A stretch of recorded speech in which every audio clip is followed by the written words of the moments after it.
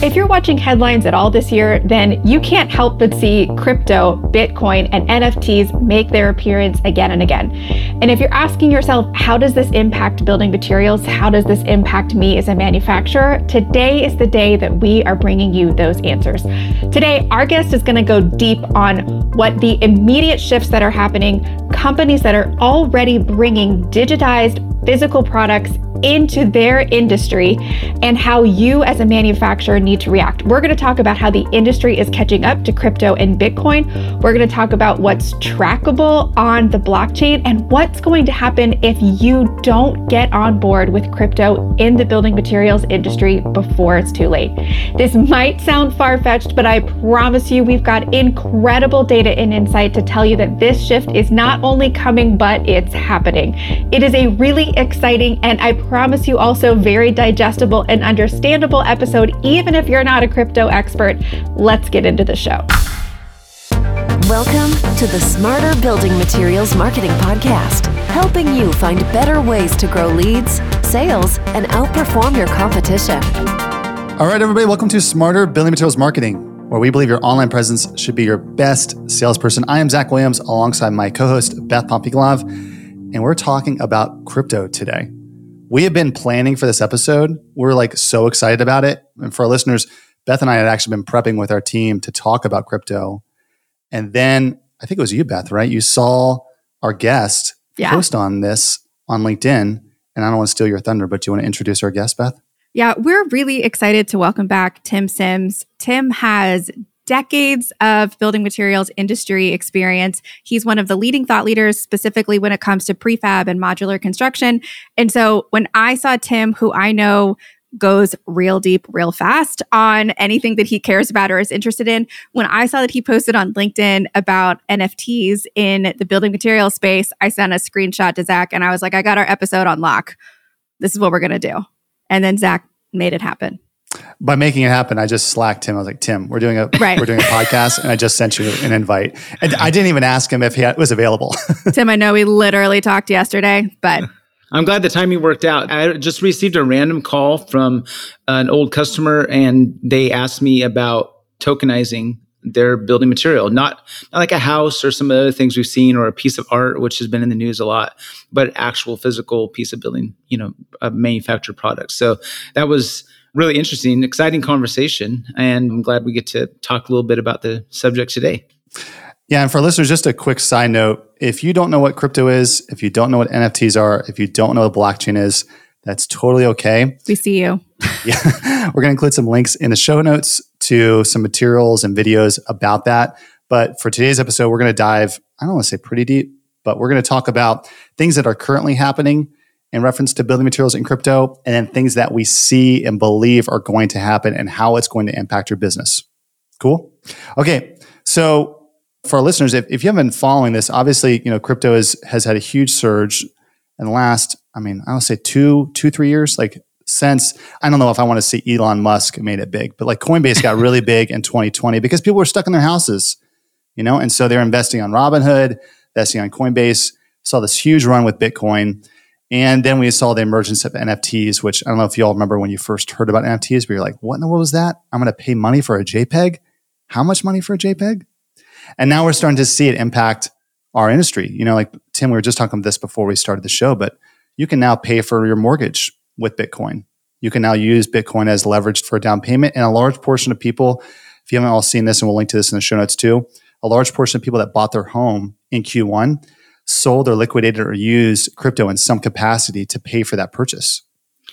Right. I thought it was going to be a small single-digit number. And I've been following this space for a little while. And even with that, I thought it would be a smaller number. And it was in the double digits. And that was surprising to me. But it shouldn't be, because it's becoming more mature and quickly.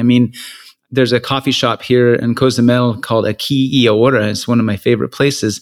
And they had a QR code on the window a couple weeks ago that said they take Bitcoin and Ethereum. So I just used my Coinbase wallet and paid for my breakfast at the little cafe.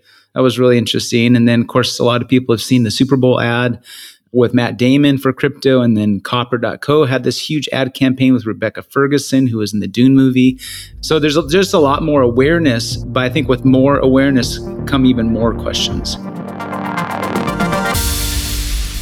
So I think to kick us off, maybe Tim, you can share with our listeners about the post that you mentioned, because I think that's actually a really good launching point. So Tim, you mentioned a customer of yours who reached out to you. Share with the listeners what you're seeing and what prompted that post. Right. So I think the customer had listened to a podcast, because there's a ton of content out there on YouTube and podcast platforms about crypto and DeFi and NFTs and blockchain and smart contracts and all these things.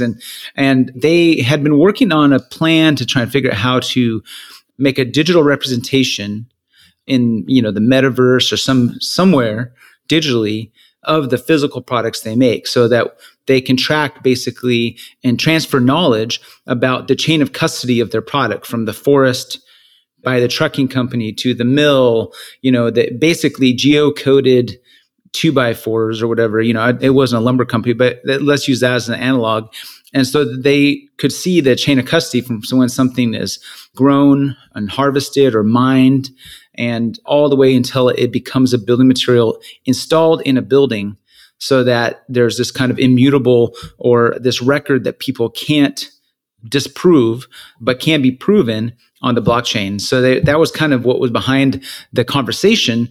So I just posted this, like my second conversation about this topic, by what I think a lot of folks feel is, everyone's, the building industry is so far behind and archaic and so forth. And there's all these legacy companies, that aren't doing what they should to kind of move the industry forward.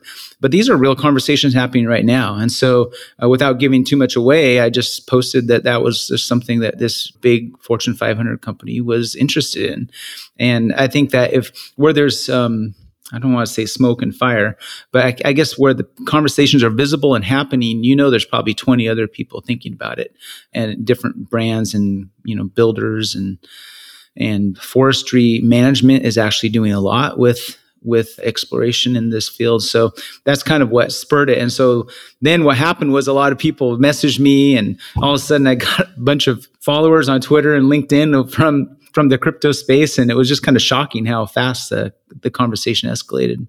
Tim, for our listeners, if I work at a manufacturer who's maybe not in the early adopter persona, can you help me understand what implications would this have if there were more manufacturers who started to look into things like this for their individual products? How is this going to impact our industry at scale? That's a thoughtful question, because it really gets into, there's two kind of parts to the industry. There's sort of the, I guess, self-promotion or kind of gimmicky sort of things. So they're cool, it's kind of more like swag type things. And then there's the picks and shovels type approach. And then there's kind of the bigger kind of macro picture of what this means. What I think that is going to impact it the most is a real demand by the consumers and investors, even in these big funds, sovereign wealth funds, or even VC, public money and institutional money. There's a big demand by their investors in the fund or in the company, or public investors in the stock market, for, what are you really doing about ESG, environmental sustainability and governance, in your company?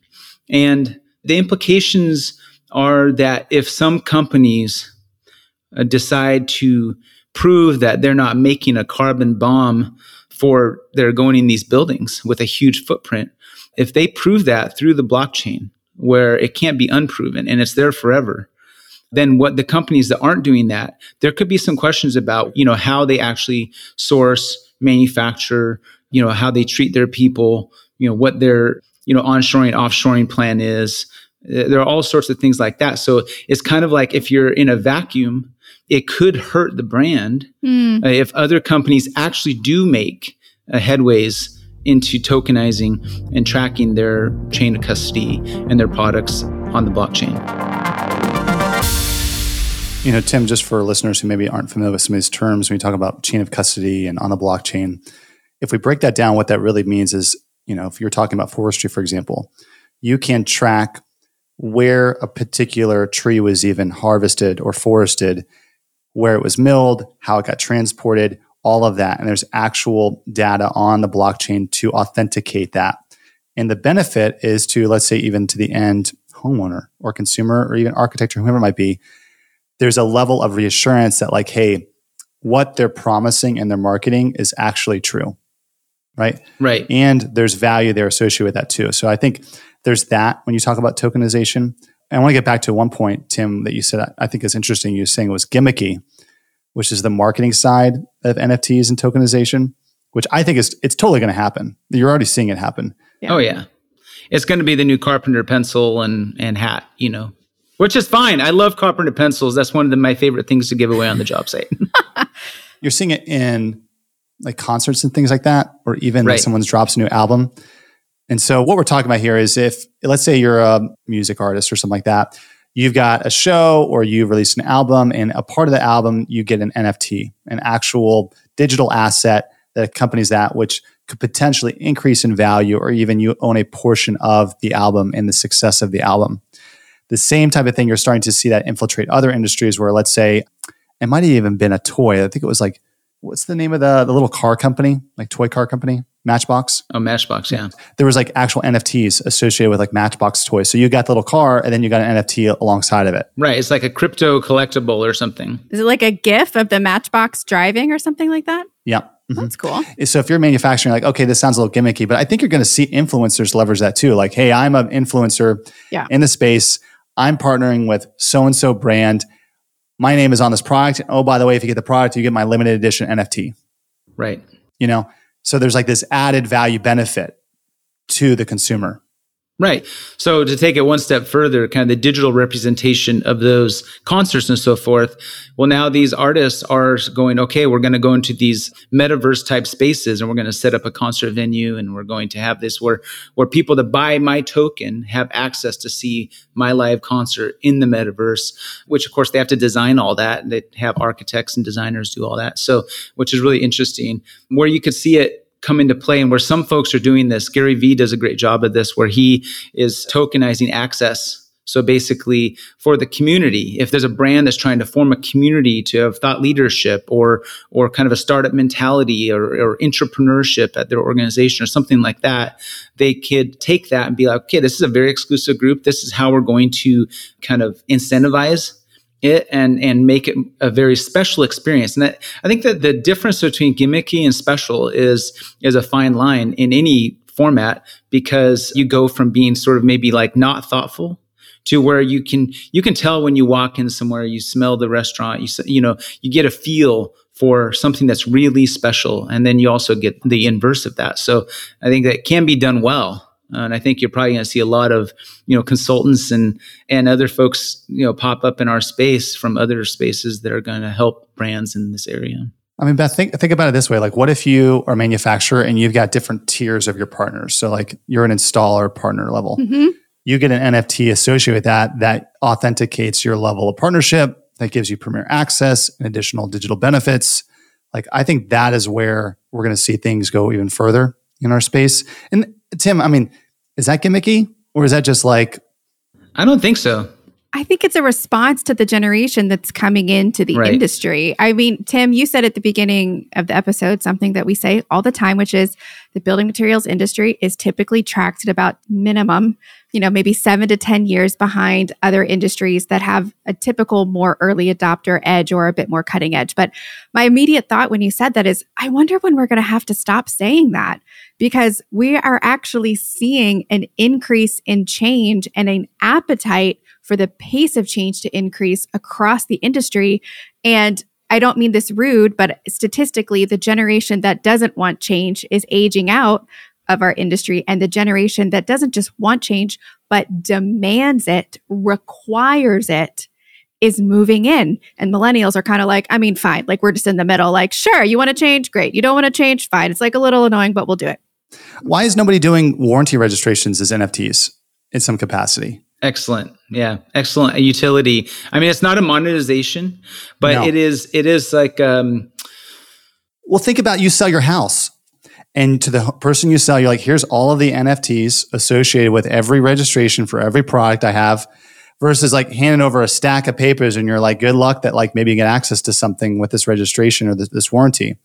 Instead, it's like, here's your entire digital asset that accompanies this physical asset. Right. Like that is where, I mean, it sounds funny, but like give it 5 years, maybe less, like that's 100% going to be part of our daily life. Yeah. I mean, you could even have like CEUs tied to that. Because I was thinking back to the old days when I was at James Hardie and we had a realtor training program, and they would get like a $10 gift card or something for attending the program. But that was hugely successful, having where they could easily like put all the warranty information in the binder and kind of add that level of customer experience in a very analog form where they understood the product. And so you could have that sort of thing going on. In fact, right now there are actually crypto certified real estate agents. And that's part of the realtor brand now. So, and why is that? It's because tokenization is happening with homes. I guess fractionalization of a home purchase where people can buy a share of a home instead of a $600,000 home and kind of participate in the upside or the cash flow or, whatever their metric is. And institutional investors are already, playing in that game as part of their portfolio. So, or you want to be part of a $30 million apartment building. Oh yeah, like a syndicate. A syndicate's a perfect example of this. Exactly. So syndications, you're going to see that a lot more. Tokenization is a game changer for real estate. If it's a game changer for real estate, then that has to go upstream to the building materials manufacturers. It has to go upstream, through the builders to the building product manufacturers and the LBMs. So I don't think it can be ignored. But also one of the things that I always tell folks is, you see on Shark Tank or something like that, where the investor will say, I'm going to put $25,000 of my own money in this just so I can get the founder newsletter. So I can follow you and know what's going on and be in the inner circle.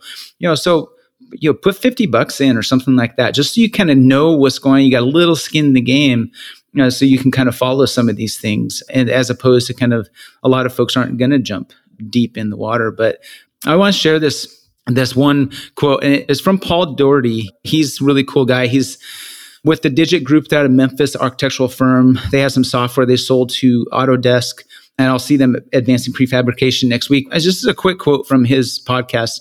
It says, "This is our time. Everything is disjointed. People are looking for leadership. And this leadership, taking into account the human-centric point of how a building goes together. Stop feeling guilty." He's talking to like the architectural community and the builders. "Stop feeling guilty about carbon footprint and how much we waste and all that stuff. Because guess what? We're only one half of the story. The other half of the story that I want to start wagging a finger at are the building product manufacturers and building material suppliers. They're creating the carbon bombs that we're blamed as constructors for to put into place. They say contracting is 40% of the carbon footprint. It is not. It is 20%. The other 20% are the Fortune 500 companies that are giving us carbon bombs. So let's start taking a look at things like blockchain with immutable smart contracts that we can now start to take into account the materials as an internet beast, the internet of materials of the building. We know exactly what goes into the building. If you NFT those, you now have a life cycle, immutable response to see the performance of every single material that goes into the building. Now, as an industry, we can start to say to these Fortune 500 companies giving us carbon bombs for our buildings, we can say with that immutable data, you're not performing right, shame on you. And now we get into the real conversation of moving the needle. That's the bigger picture. You have these other parts of kind of the promotional and the digitization of physical assets, but then there's kind of like this bigger conversation. And I think that's what's going to bring and interest young people coming into the industry, because they're very sensitive to ESG and actually having proof positive of what that actually means for their house, for their car, for their laptop.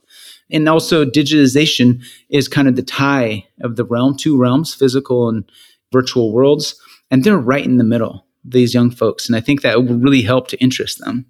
Tim, one of the things you hear from people that have been in the industry, they're like, oh, what's the building products industry like? And one of the first things you always say is fragmented.